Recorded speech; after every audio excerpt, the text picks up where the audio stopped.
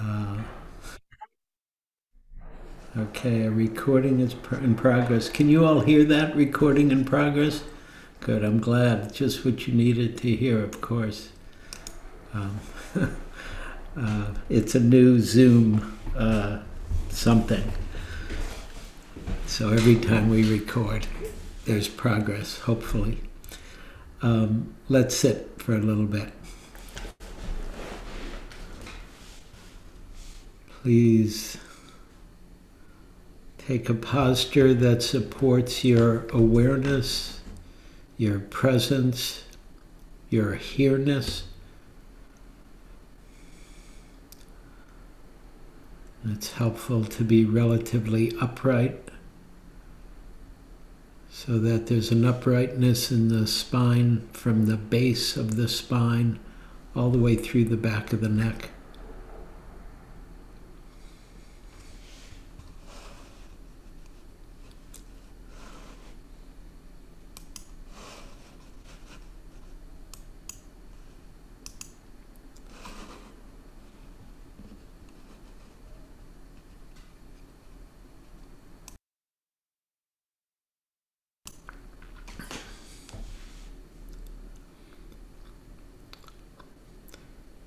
And as you adjust or center yourself so that you're relatively balanced left to right, front to back,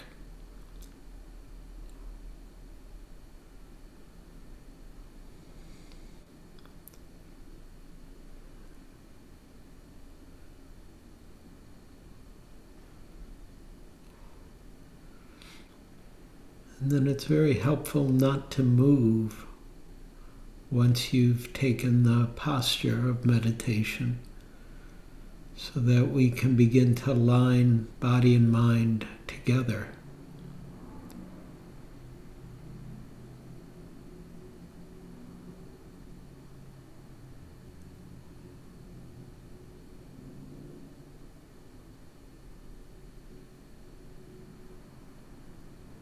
And it's fine to sit on a cushion or a bench or a chair, or to stand if that's more appropriate for you, or to lie down if that supports you.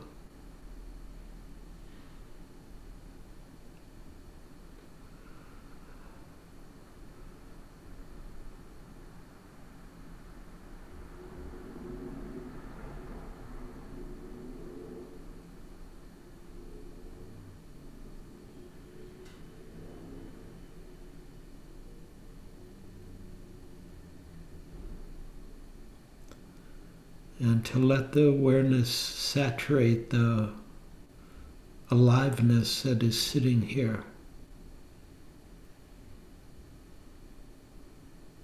So whether you're warm or cool, whether you're energized or tired,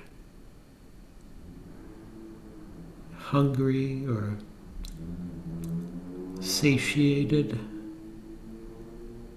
sense the aliveness that is here, that has many different flavors depending on the moment.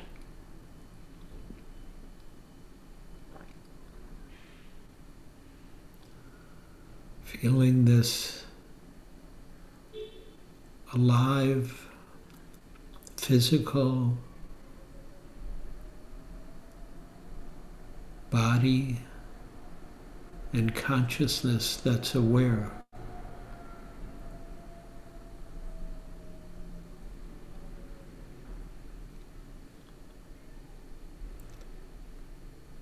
And letting your meditation be very relaxed, very at ease. Simply being aware of this living body that's breathing.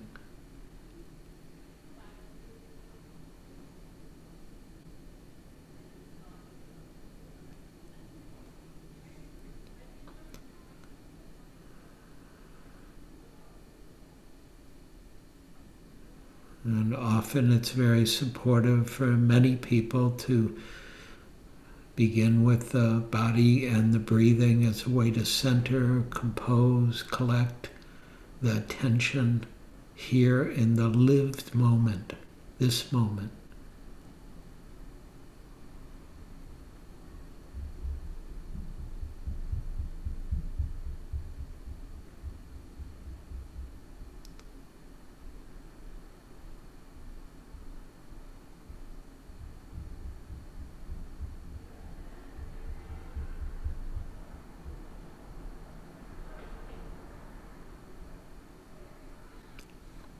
You can stay with the body and the breath, or you can simply be aware of the aliveness that's sitting here in whatever ways it manifests.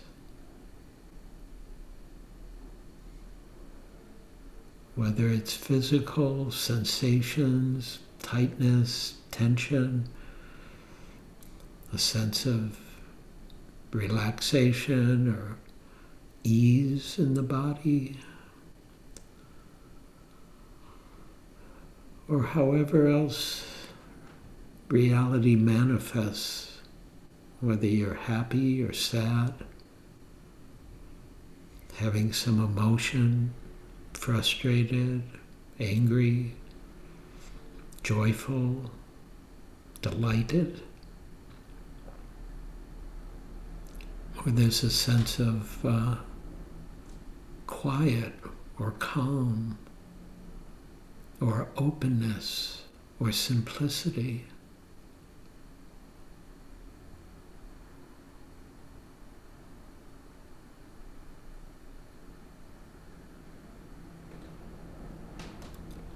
Resting in the moment, whether it's with the body and the breath, or if it's with anything else that displays itself in the field of awareness, in the field of aliveness.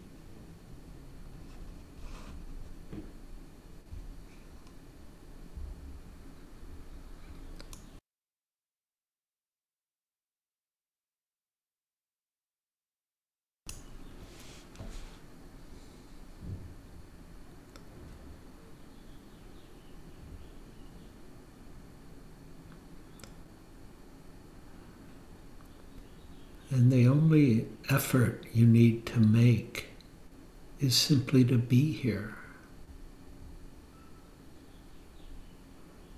and be aware of whatever's here.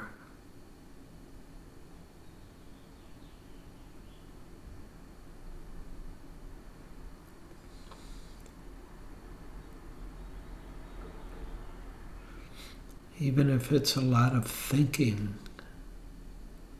about what happened today or the yesterday or last week or last year or 20 years ago. Be aware of thought doing itself.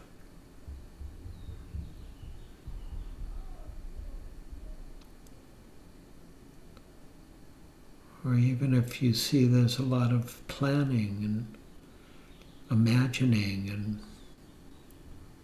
thinking about tomorrow or this week or what you're going to do or what needs to be done.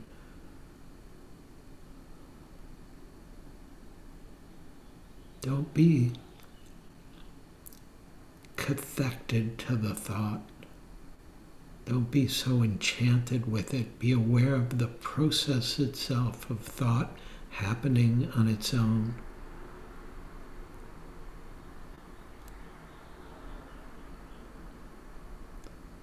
And even being aware of the thought, I'm thinking, and noticing that as part of the process of thought.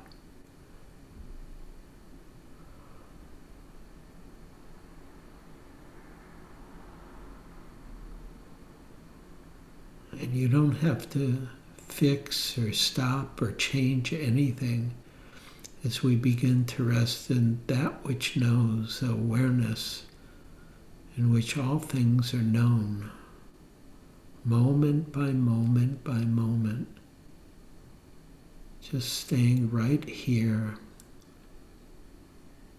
in what's sometimes called the eternal moment, the eternal now, here, being aware of whatever's predominant in the space of awareness, sound, thought, feeling, smell, taste, touch, sensation,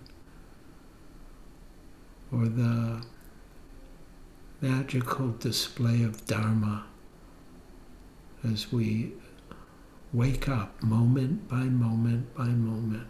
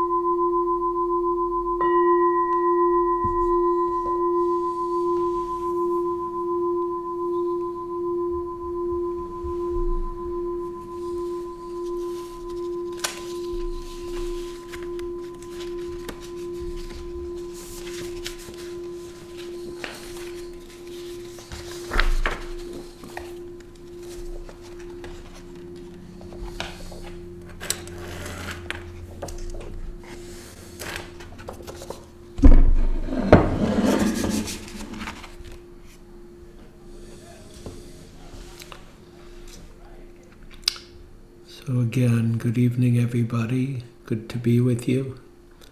It's always good to sit and not do much. I'd like to talk tonight. I have a talk called The Wisdom of Aging. And I just want to first see, is there anybody here who is not aging?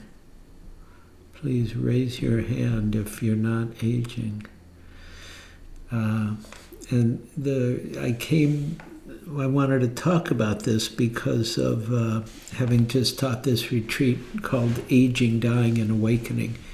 And it's for older people, for people 55 and older, but the talk's not for older people that I'm going to give, because everybody is aging whatever age you happen to be. 10, 20, 30, 40, 50, 60, 70, 80, 90, 100. Everybody just keeps aging. And it's just part of the terrain of being a human being or being a living being and being aware. Because everybody knows that they're aging, or at least our bodies are aging. And it's part of it's under the rubric, the domain of anicca, impermanence. And there's a beautiful quote someone just sent me from the German writer Rilke, who said, the knowledge of impermanence that haunts our days is their very fragrance. The knowledge of impermanence that haunts our days is their very fragrance. It's a beautiful understanding of impermanence and our mixed relationship to things are changing and things are aging, right? There's something taunting, he says, haunts our days. There's something about that that's very sobering. But the fragrance of impermanence is something magical, really, and indescribable, of the magic of change, of nothing is static ever. It's such a beautiful part of being alive and aware and awake. And so I thought I would talk about the wisdom of aging, right? And the retreat, it was very simple because it is literally for an elder population, people 55 and older. And people love the retreat, partly that in a way that we've seen, any cohesive group that gets to be together can be real together, often in a way they're not real with other people, or they're not understood or seen or recognized or acknowledged by other people. And this is true of if you're in a certain religious group and you're among other people, or if you're in a certain color body, right? If you're in a racial group, you might not feel seen, but there's something about when you get together as your own group of whatever the particular is that binds you as a group. There's something very relaxing about that. You can be real together. And people talked about this. And the retreat had two parts. It was 90% a silent meditation retreat, and then it had one period of interactive inquiry every day where we were talking. We weren't just sitting with aging. We were also talking about our relationship to aging and what happens. And people also love that because they love connecting with the Dharma from that place of being centered and present and here and real, and not three other places at the same time, but just here, and then relating one to another. And I was thinking about this talk today, and I got asked to go on a walk with my wife and my father-in-law and sister-in-law. And I often turn that down. I don't, on Sundays I just kind of hang out here and prepare the talk and do my thing, sit, meditate, work on the talk, go out, take a walk, come back, work on it. But it was such a beautiful day, and my father-in-law is getting older, and meaning he's older than me, right? And so anybody older than me is old now, and because I'm old in a relative sense, my body's old, and he's 85 now. And it was interesting because I've been reading about the Dalai Lama just had an 85th birthday. And I was, it's interesting to see the difference between the Dalai Lama and my father-in-law, which, there's a difference there. But they're both good folks, good people. And but it was fun because we were walking on the beach, and I was talking to him about aging and getting older because I was giving this talk, and he talked a lot about what it's like to have the long view, he called it. You get the long view when you're older, when you're 85 or 90 or 95, but even at any age, even 20 as opposed to 10, or 30 as opposed to 20, or 40 and not 30, or 50, etc. You keep getting a longer view, a bigger view of reality, of the truth, of human life, because you've lived more of it.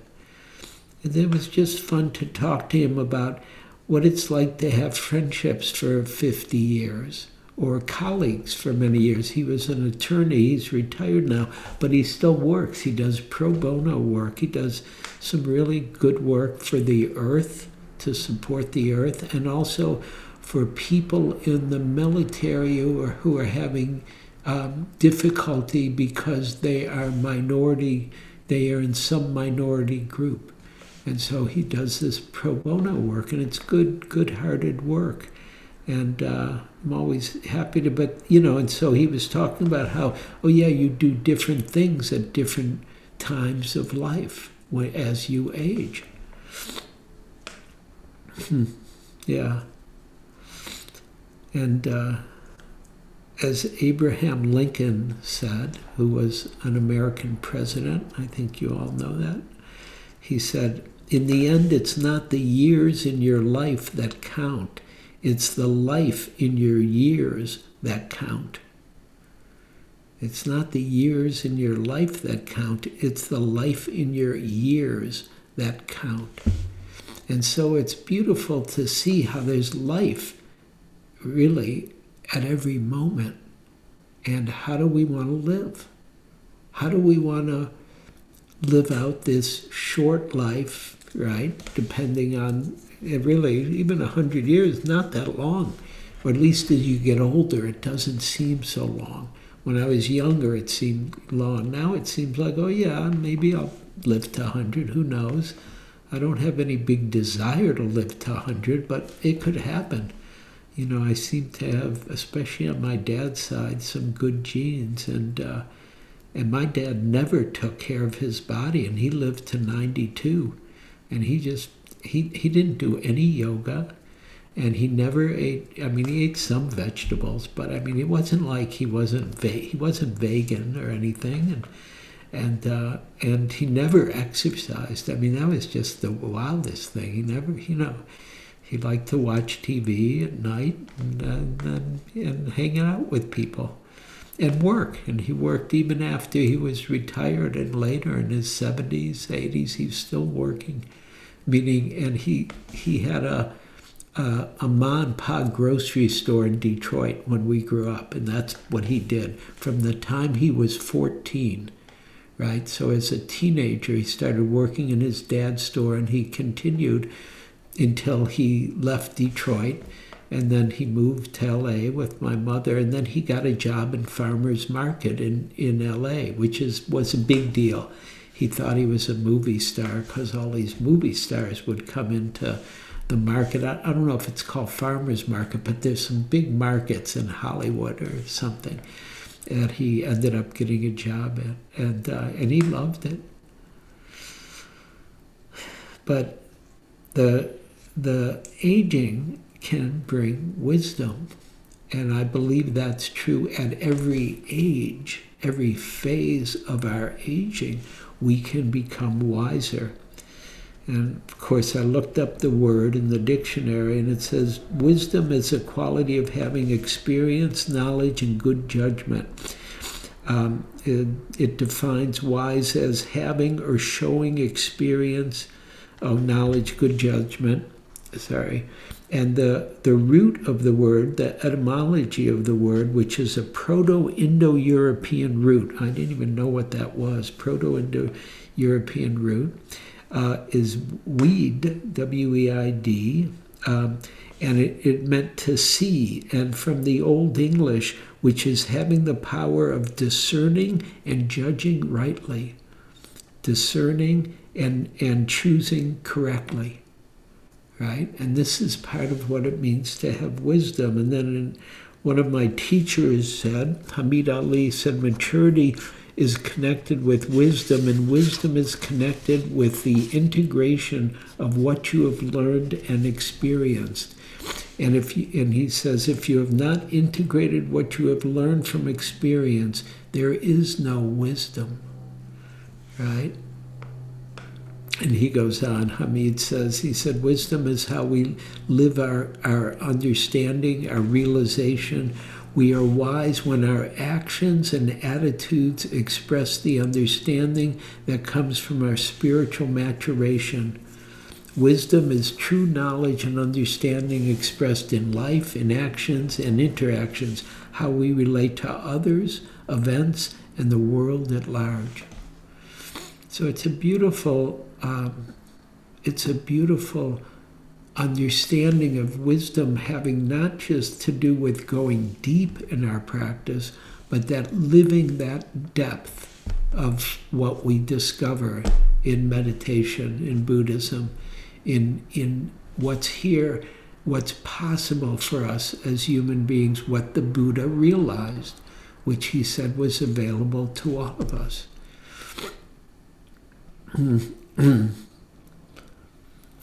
And so aging has to do with impermanence and change, and of course, part of what changes is the body, right? The body ages. The body we had at 10 is not the body we have at 20, and 20 not 30, and 30 not 40, 40 not 50. It keeps changing.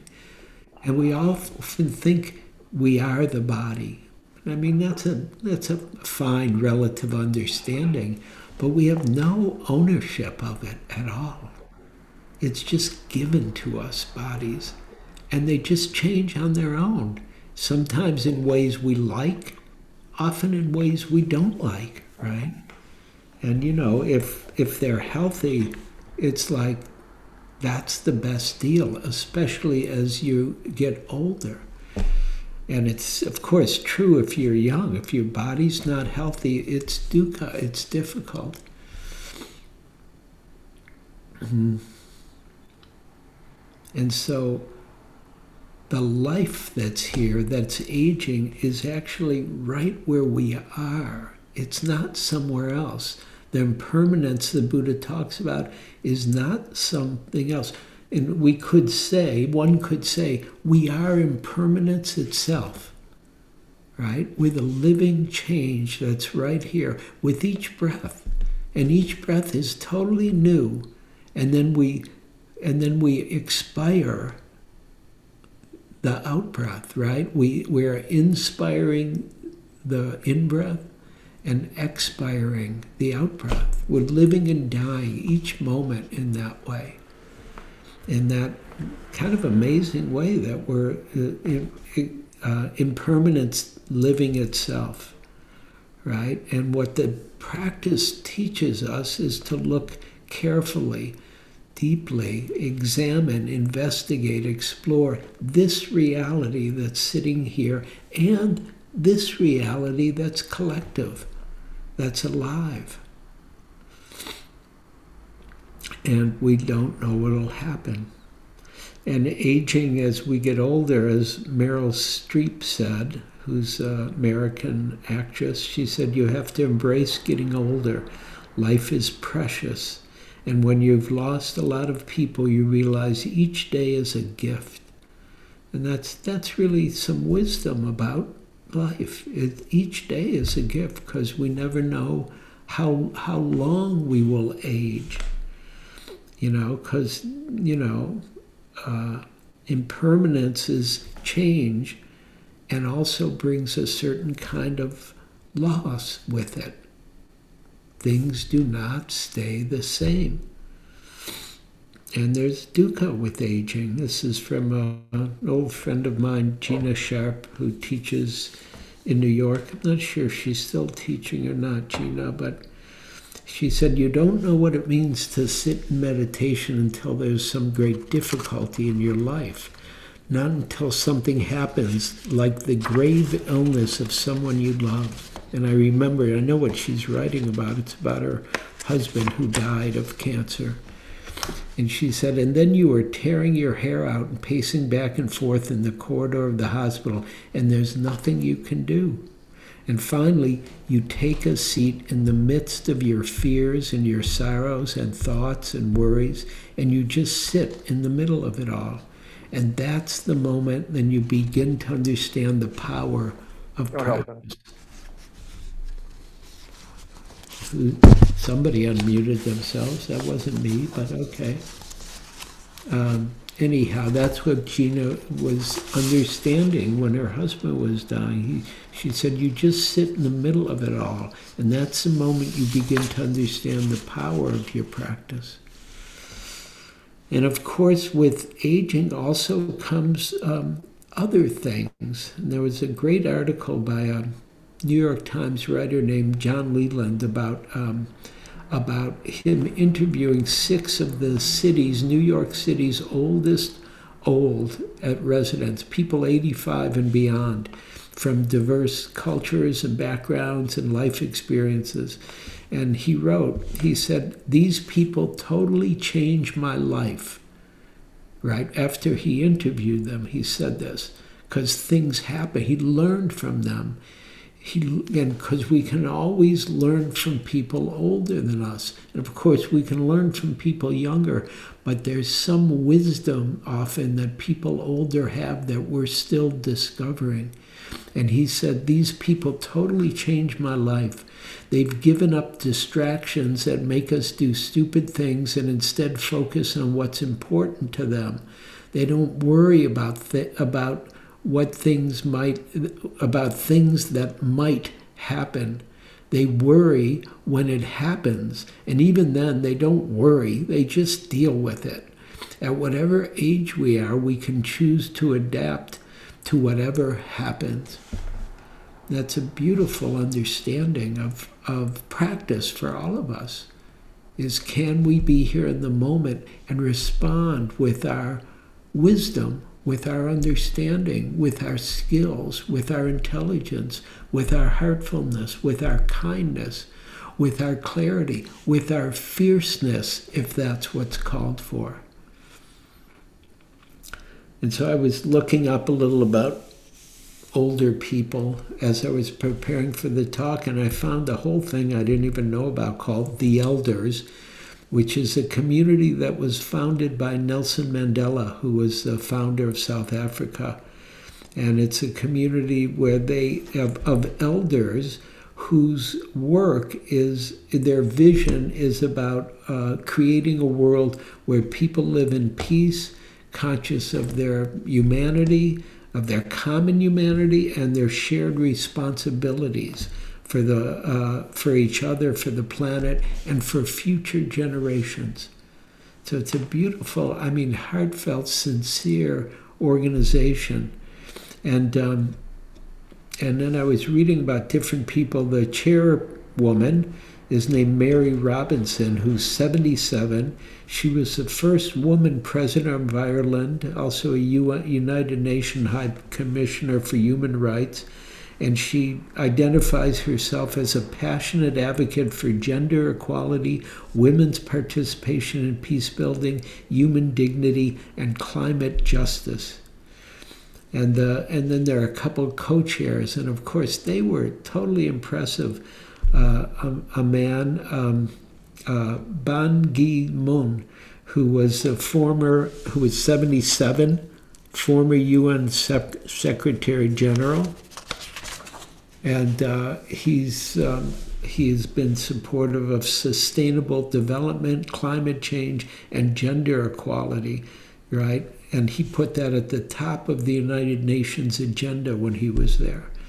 And Garza Michel, who was 78, a woman who was the first, here, I got to read you her little story that I looked up because she's kind of wild. She's a co-founder of the Elders with Nelson Mandela. And it said she's a Mozambican politician and humanitarian. She's the widow of former president of Mozambique, Samora Machel, and President of South Africa, Nelson Mandela. She had been married to each of them at different times, and they had died. And at first she married one, then she married the other. So she got around, and and she married some very interesting people. And then it said she's an advocate for women's and children's rights. She's made an honorary Dame. That's in Britain. They do that by Queen Elizabeth, and she's the only woman in modern history to have served as the first lady of two countries, South Africa and Mozambique. I mean, I thought that was pretty wild. Life that she had and that she dealt with, and then just so many other people to see what do people do as their age. So you all know I like sports, so I was watching a little of the basketball game, trying to think who was playing, Atlanta and Embiid. I can't remember which team he's on. Milwaukee, I think. Maybe that could be right. But anyhow, but the announcer was interesting because they had one of the oldest announcers in the NBA who's like a Hall of Fame announcer called Hubie Brown, who was 87. And it was wild to watch him still doing his thing with all the knowledge and history that he knows. He'd also been a coach at the NBA many, many years. And so it was just beautiful to see how wisdom can keep functioning in doing and helping and teaching and learning. Because, of course, he's talking about, all the subtle things that happen in the game that I don't know about or I might not see, but he sees. And then, let's see, where are we in time? Oh, we're good still. So I also was reading about the paradox of old age, how as people's minds and bodies decline, instead of feeling worse about their lives, they feel better. Now this is totally, doesn't make logical sense, but it's what the gerontologists say, that people with memory tests, they recall positive images better than negative, and the brains respond more mild in the MRIs they've done. Brains respond more mildly to stressful images than the brains of younger people. And so you hear there's something that relaxes as we age, and partly because we've seen it all. Right? And it's just all life. Ajahn Chah put it differently. He said, if your mind is happy, then you are happy wherever you go. When wisdom awakens within you, you will see the truth wherever you look. Truth is all there is. It's like when you learn how to read, you can then read anywhere you go. And what he's saying is that something happens where we get right where we are and we relax right where we are, and we accept right where we are. It doesn't mean we don't want to change things at times, but it means in the moment, in the lived moment, we can relax. And this is something else about aging from Erik Erikson, who was a famous psychologist, and he wrote about wisdom as a byproduct of growing older. And he put it in spiritual terms. He said, wisdom arises in the 8th and final stage of psychosocial development. He described it as ego integrity versus despair. If one achieved enough ego integrity over a lifetime, then approach of infirmity and death would be accompanied by the virtue of wisdom. Because, of course, we're all going to lose our capacities at old age, right? Whenever that might be, because some people, their body really ages by 60 or 70 or 80 or 90, or some people not till 90, right? Does their body really get old? But it'll happen for all of us. It's not personal. That's part of the wisdom. It's not personal. You can't, believe me, I like having a healthy body. I'm knocking on wood here because I like bodies and I like my body being healthy, and I'm doing, all I can in a relatively a sane way to keep it healthy. But I can't keep it healthy, ultimately. Ultimately, it's going to, get sick, get ill, get old, and die. Because that's what bodies do. It's not personal in that way.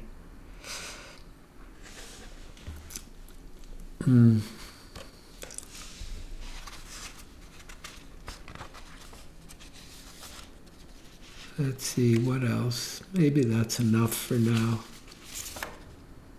Here's one more thing. This is from a German woman, Professor Ursula Saudinger, right, who talked about personal wisdom.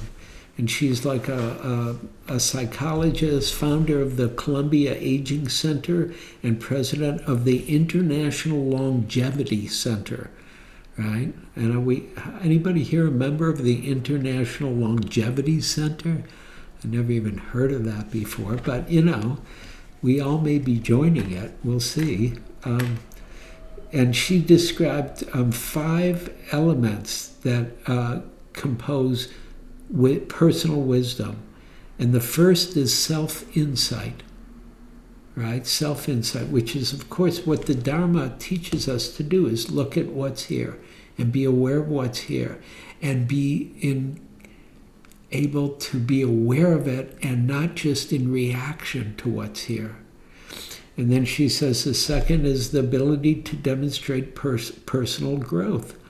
And personal growth means partly seeing what's here and then starting to have the freedom to choose, what do we want to do? How do we want to act?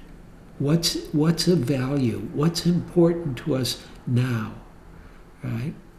And then the third, she says, self-awareness in terms of your historical era and your family history.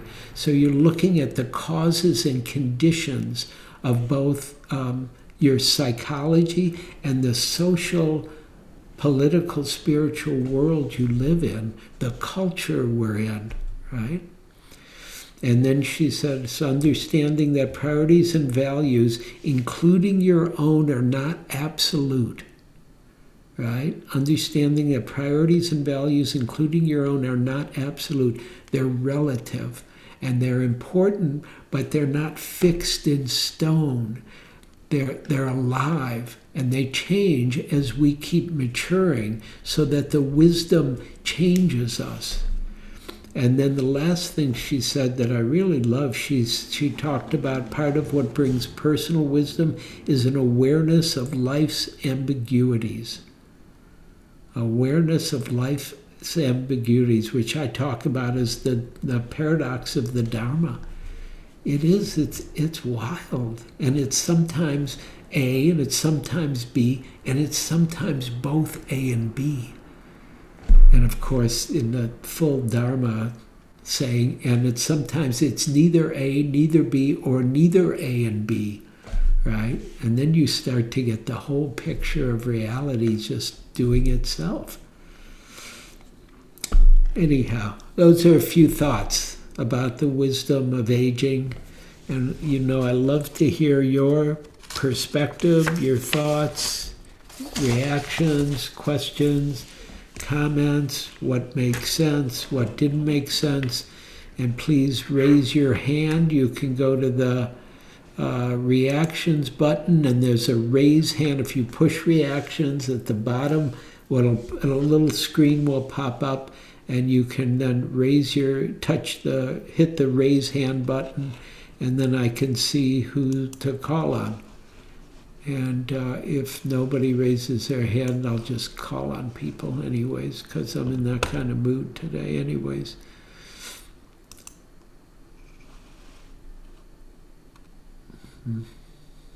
Oh, Philly. Thank you, Jonathan. The other team was Philadelphia. Did I say Philly or Milwaukee? I said, yeah, it's Philly. Okay, somebody's got a hand up. Anna, please unmute yourself. Great. Hi, Eugene. Hi, wait, let me put you on speaker view. Great. Hi. Hi, I'm Anna Monica. Anna Monica, got it. A couple of things that you said resonated with what's happening in my life, and I'm wanting maybe some input on a skillful way of handling it. My relationship is changing, my personal relationship, not by my choosing. I'm sorry, I missed the last thing. Not your what? Not by my choosing. I mean, yeah. And a lot of things you shared play into that. He's older, so I think some things have become clear about what he wants to do in life. I know it's not personal. I'm holding that. It's grief for me. And I recognize I still have my life, the preciousness of this moment. And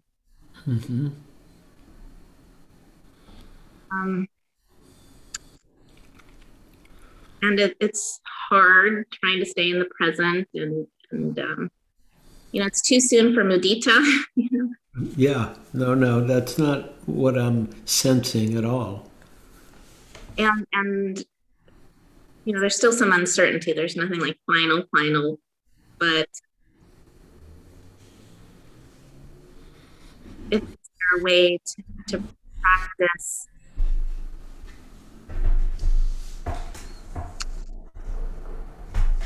maybe just what you shared, that the one teacher who said, we have all the teachings and then something happens. And right. No. And so I think the really important thing to get, and it was important for her to get, and that maybe is, can we be real here with the difficulty itself and not think, oh, practice gets us past it. Practice gets us to be here with it, and then it can move through us. Because for her, there was a tremendous amount of sorrow and grief. And she was doing, and she's a very together person, right? I mean, really, she was a lawyer before she was a Dharma teacher, and a good lawyer. And so she knows how to do stuff. So that's what she kept trying to do. And then at some point she realized, oh, she's not in control. And so her grief and her sorrow came forward. And that's part of what's hard for all of us. It's very, yeah. I think that is what feels true. There is grief, but that is the most real feeling at the moment. And so I guess. And so so then part of your practice becomes, can you allow the grief to be here? Because grief has its own agenda that doesn't have anything to do with what we want, right? Because I was a grief counselor for a number of years and worked with people who, I worked at the cancer support community, and I was working at a Zen Hospice project. I was working with people whose loved ones had died. And the one thing I know about grief for sure is there's no timeline. It's not like, oh yeah, okay, I've been grieving for 2 weeks, I should be done. That's not how it works. It works to allow it to move through us. Emotions are really interesting. Emotion. It's about movement to allow the emotion. And most of us, and culturally in the greater United States, Western culture, emotions are okay over there, but not here, right? And so, I mean, it's one of the things about the Dalai Lama, who I said has turned 85, is about his capacity to weep when he's sad, period. And he just weeps, and it's like you're right there, and he's weeping. Because I'm not that liberated, to be honest. I can't. It's not easy for me to weep in public, but it happens sometimes. And it's just, and really all I'm saying is to not judge oneself for the grief at all, and then giving it some time and space whenever is appropriate, right? Yeah. So sometimes maybe it's not if you're with other people at work or at school or whatever it might be. Right. Maybe it's trusting that the practice that's been done up until now is doing what it needs to be doing, and not using the mind to think, okay, what is the practice? It's simpler than we think anyways.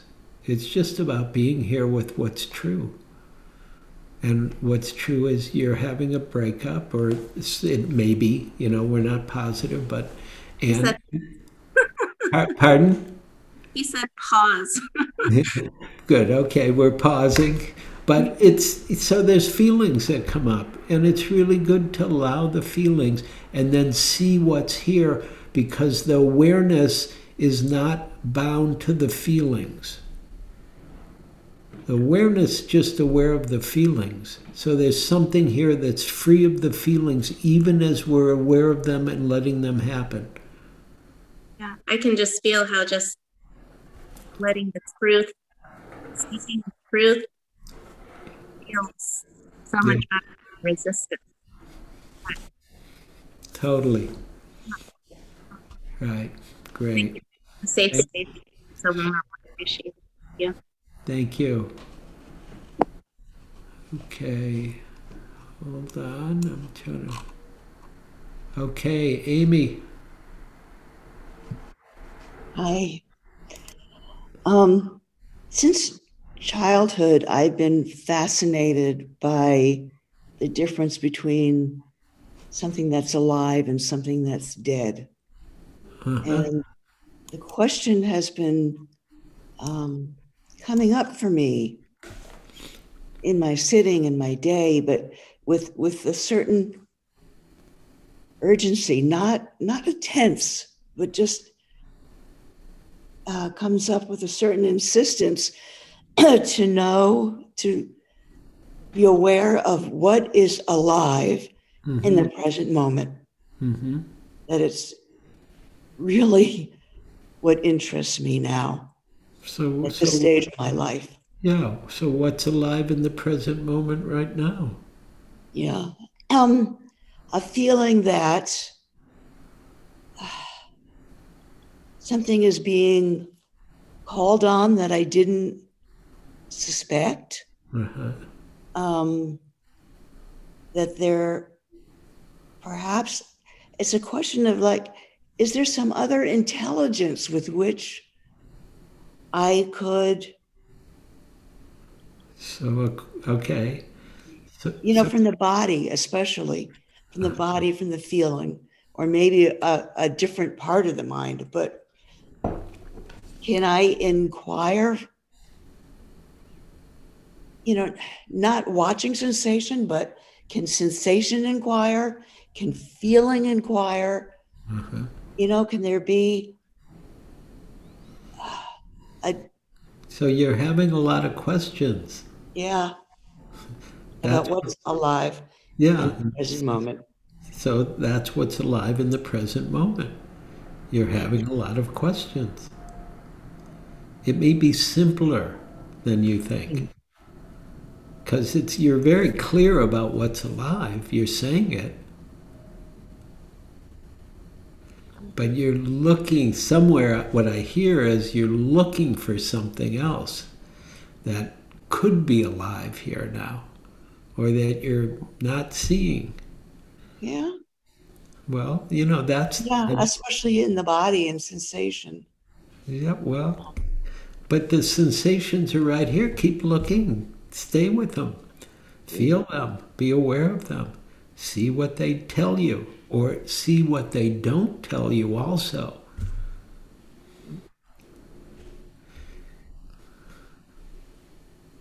But mostly I'm really struck by your I'm not sure what it is actually. There's a curiosity for sure about what might be here, but also there's some desire for something to be here. Yeah. So Yes, be aware of the desire itself. Because that's here in the present moment. Yeah. And it's alive. I'm just so interested. That's good. And I care. I care. Yeah. Great. Interest is really an interesting quality of our consciousness. Very similar to curiosity, in my opinion. It's often that word is used in Buddhism as a very key word for practice, the interest. Follow your interest and see what happens. Well, I've been sitting a lot. That's good. Thank you. Okay, take care. Who else? Who hasn't spoken? Who would like me to call on them, even though they don't want me to call on them? There we go, Ali. Hello, Eugene. Thank you for the always relevant talks to me also all the time. Anyway, I was in the circle that I had heard this acronym. I don't know if the folks have heard about it. That has been popular, is getting more popular. It's called VUCA, in terms of the past year's events. In the COVID time, which stands for vulnerability, uncertainty, ambiguity that you spoke about, and then anxiety. And then I think the Buddhist theme underneath it is impermanence. But I'm just wondering if you could talk more on the transition, not just into perhaps maybe into the world as it opens up for us older folks in that age group. With the ambiguity and then uncertainty and anxiety and but that's been it's coming into the call. I mean, in some circles they use it. It's been coming as a popular term. Say that. What are the letters of the term? VUCA. VUCA. Yeah, VUCA. Yeah. Isn't that interesting? It's just like a dukkha. Yeah, but no D. No D. So probably they got it from the dukkha. I don't know. Go ahead. No, it's a good part of reality you're bringing up, and a good part of change, because the world's opening up again in what we would usually call it's becoming normal, except we know it's not normal. Right? Meaning we can go out, and I've been going out without a mask a lot now because there's a lot of places where I'm just walking outside and I'm not wearing a mask, and maybe I should be, but if I'm in a room with people, I'm still putting on a mask. But it's clear that things are changing and that we're going to go back to what we used to call the normal life. And it brings up, for a lot of people, it's bringing up a lot of concern, anxiety, unclarity, because what's it going to be like? And we don't know, right? So it brings up the not knowing, which is a really important part of, when we were doing this retreat this week, we were doing the inquiry every day, and we were doing different questions about aging and the issues people have with aging, but we also did a whole piece about knowing and not knowing, and about not knowing what's going to happen, because none of us knows what's going to happen as we age. We have ideas, or we hope will age in a certain way, but we don't know. We don't know really, even when we're 20, what's going to happen by the time we're 30, right? Or 30 to 40 or 40 to 50. No, we don't know. I mean, when I think about the difference between my life between 20 and 30 and then 30 and 40, it was like, oh my God, there's so many changes happened.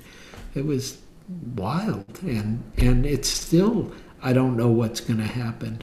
And, or where I'm going to be, really. Even though, I'm here and I'm doing this, but who knows what's going to happen? And especially as we come back to be a more interactive, collective world again, right? In terms of, maybe in another 6 months, there'll be no masks anywhere, right? And there'll be everybody will be free of COVID, whether they've been vaccinated or not. COVID will be gone or something.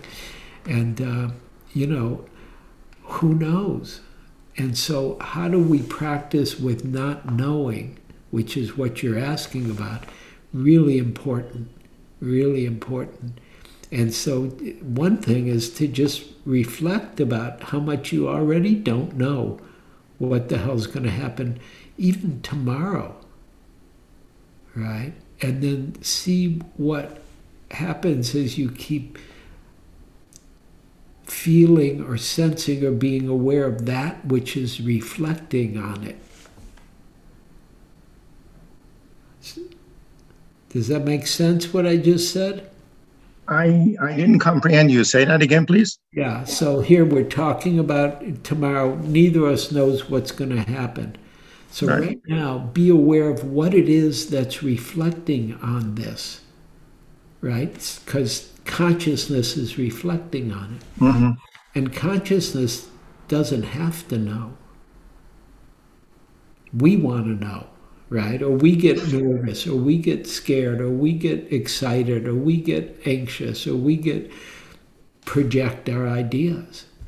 But in fact, there's something here that's aware of all of that. And that's what we want to keep finding our ground in. So that's that interplay between the consciousness and then me that wants to know. Yeah. No, it's a fine way to say it. We could say the consciousness in you that wants to know, or the awareness in you that wants to know. Either way.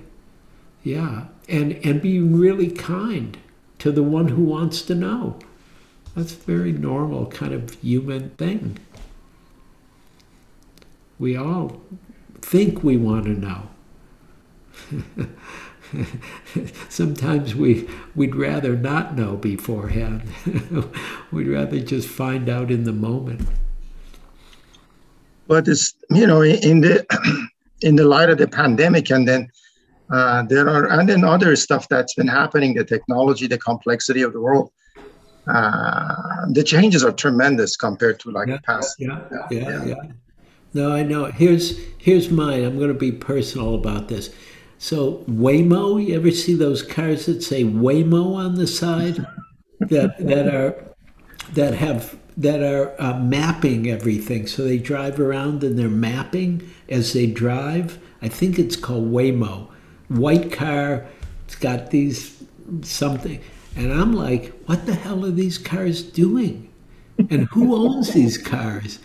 And where did all the money come for these cars to map everything? And what are they doing with mapping me while I'm walking down the street? You know, I don't know what they're doing, but I just watch my mind doesn't know about this kind of technology that's happening, right? Where everything is being mapped in some way. I'm assuming mapped, but you know, there might be other more sophisticated terms for what it's doing in terms of social media and devices, right? And you know, who knows?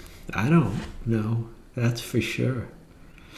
And you know, human beings, who knows what human beings are doing? I have no idea. It's good to laugh about it a little bit because, you know, in some way it's always been like that, although the technology is a little more sophisticated than, you know, 2,000 years ago. Okay. Thank you. Thank you. Good to see you. You too, sir. Thank you. Okay. Who else? Eugene, Gosh. Pardon? I see a hand for Sarah Goldman. Yeah, I just lost my connection here. Okay, we hear you, Sarah. Hi, Sarah. Hi. Sarah, can you hear me? I wanted to Oh, ask. wait, Sarah, wait. Can you sit back a little so we could see your face? Okay, I'm trying to get back. I don't see myself. Yeah, well, we see you, so we're okay. I mean, you know, nice if you could see yourself, but we see you. There you are. Oh, yeah, there you are. Totally. Hi. This is something I live, as you know, in a senior community, and I handled something not very skillfully recently. It was at a dinner, and I was describing something that happened during the height of the pandemic, and I was up on the roof of this senior community, everybody walking around, and somebody said to me, "How are you today?" And I immediately started to cry. Mm-hmm. And I just continued walking around, and I noticed a woman in a uniform coming up. It turns out she was a nurse from downstairs in the clinic. Someone on the roof had called her. Right. And so by the time she arrived, she says, "Ms. Goldman, are you all right?" And I was. The tears had come and the tears had gone, and I'm walking, and I was fine. And as I was sharing this with the people at dinner, I said, so one of the people said, "Well, I hope you didn't find that a problem." Well, no, it wasn't a problem. But I also knew that if somebody, because there were friends out on the roof as well, if somebody had said to me, if there's something happening you might like to talk about, I'd be happy to hear it. And the woman sitting at the dinner table said, "What? You mean you would rather have an amateur talking to you, and rather than a professional?" And I said, "Well, I'm thinking of us all as just being human beings. It just seems to be, it could be just sort of human for somebody to say, 'Oh, I'm sorry you're feeling the way you are,' or whatever might have been said." And she just really went onto this idea of being an amateur rather than having a professional. And I was it triggered something in me. And I don't know quite what it was. And I found my voice getting stronger and kind of raising my arms. And I didn't feel good about how I handled that. Right. So do you want me to respond to how you might have handled it differently, or how you might handle it now? I would appreciate that. Well, okay. Well, then in the moment you might have said, just to be honest, "Oh, it's upsetting to hear your hold on. Somebody just called me and my computer picks that up. Um, um, so you might have said your use of the word professional and amateur is agitating me. I'm getting irritated at what you're saying because I was fine with what happened. Instead of having to yell at her, but just tell her directly what's true for you. And so you're not making it about her, it's about your feeling. I feel fine about what happened, but I'm getting agitated about what you're saying. Right? And so and again, using I statements is really, really skillful. And now, of course, you could always go back to say, oh, I'm sorry I got upset with you. I didn't realize that I was having a reaction to your idea that you knew what was the right thing for me to do. And I don't think you knew that, but now I get it, that I had a reaction. So sorry for my reaction. Because, yeah, we all have reactions sometimes. Does that make sense? Yes, that's very helpful. It gives me away because she lives just down the hall. Yeah, sure. Say something to her and then see, and maybe you could even say, I really like the fact that other people could help me. It doesn't have to be a professional. And I don't have or I don't have a big thing about professional and amateur, right? So, yeah. Okay, thank you.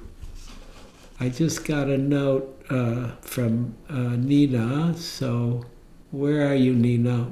Why don't you speak up now? I'm right here. I didn't want to interrupt you. Okay. Yes, good evening, everyone. I'm Nina, and I'm one of the board members. And I just want to say a couple words about Donna. Most of you know that Donna is the Pali word for generosity, and that since the time of the Buddha, these teachings have been kept alive through this practice of generosity. So you can offer your Dana to San Francisco Insight. I put a link in the chat, and you can give a financial offering if that's available to you, which helps to support our teachers and to keep the Sangha going. And you can also offer Dana in other ways, like volunteering. So I think it was in Ollie's question, he used a word about, it was something about this interweaving this, and maybe you can help me with the word, Ollie, that you used, but weaving between the consciousness and not knowing, is that what you're talking about? Yeah, and you used a word, it was interweaving or interlocking, but interplay. And I was thinking that Dana is really it's an interplay, and that these teachings belong to us and we belong to the teachings, and that we interplay with each other to support the aliveness and wakefulness that's here. So thank you for your Dana. Great. Thank you, Nina. And let me go back to group view, gallery view. Okay, everybody. I am going to look at one thing just so I can be accurate. I'm going to see who's teaching next week, which is Pam Weiss will be teaching next week. And then I think I'll be here no, I won't be here in 2 weeks. In 2 weeks will be Dawn Neal. I'll be back June 27th in 3 weeks. So great to see you, great to be with you. Please be well, take care, and we'll just ring the bell and we'll offer a sharing of merit. Nope, that's not the bells too soon. Appreciating our good fortune that we have this time together to sit and practice and investigate the Dharma together. May it be for our benefit and for the benefit of each other and for the benefit of all beings. May all beings be happy and peaceful. May all beings be free from suffering, free from dukkha, whatever age they may be. May they all wake up. May we all wake up together as we age, moment by moment by moment. May all beings be free.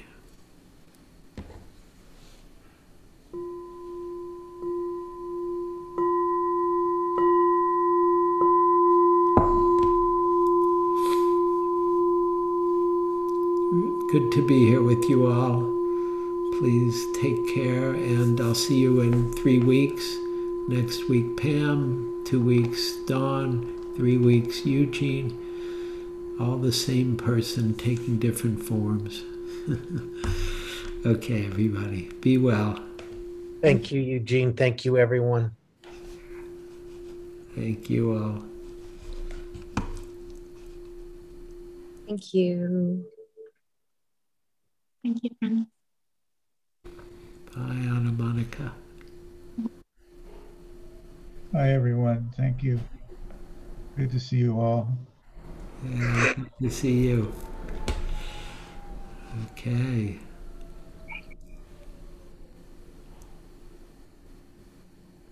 Upside down mouse. Who is that? Hey, Happy. Hey, Yasmin. Hi.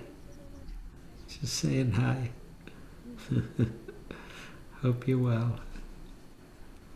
Okay, I'm shutting down here. Bye, everybody.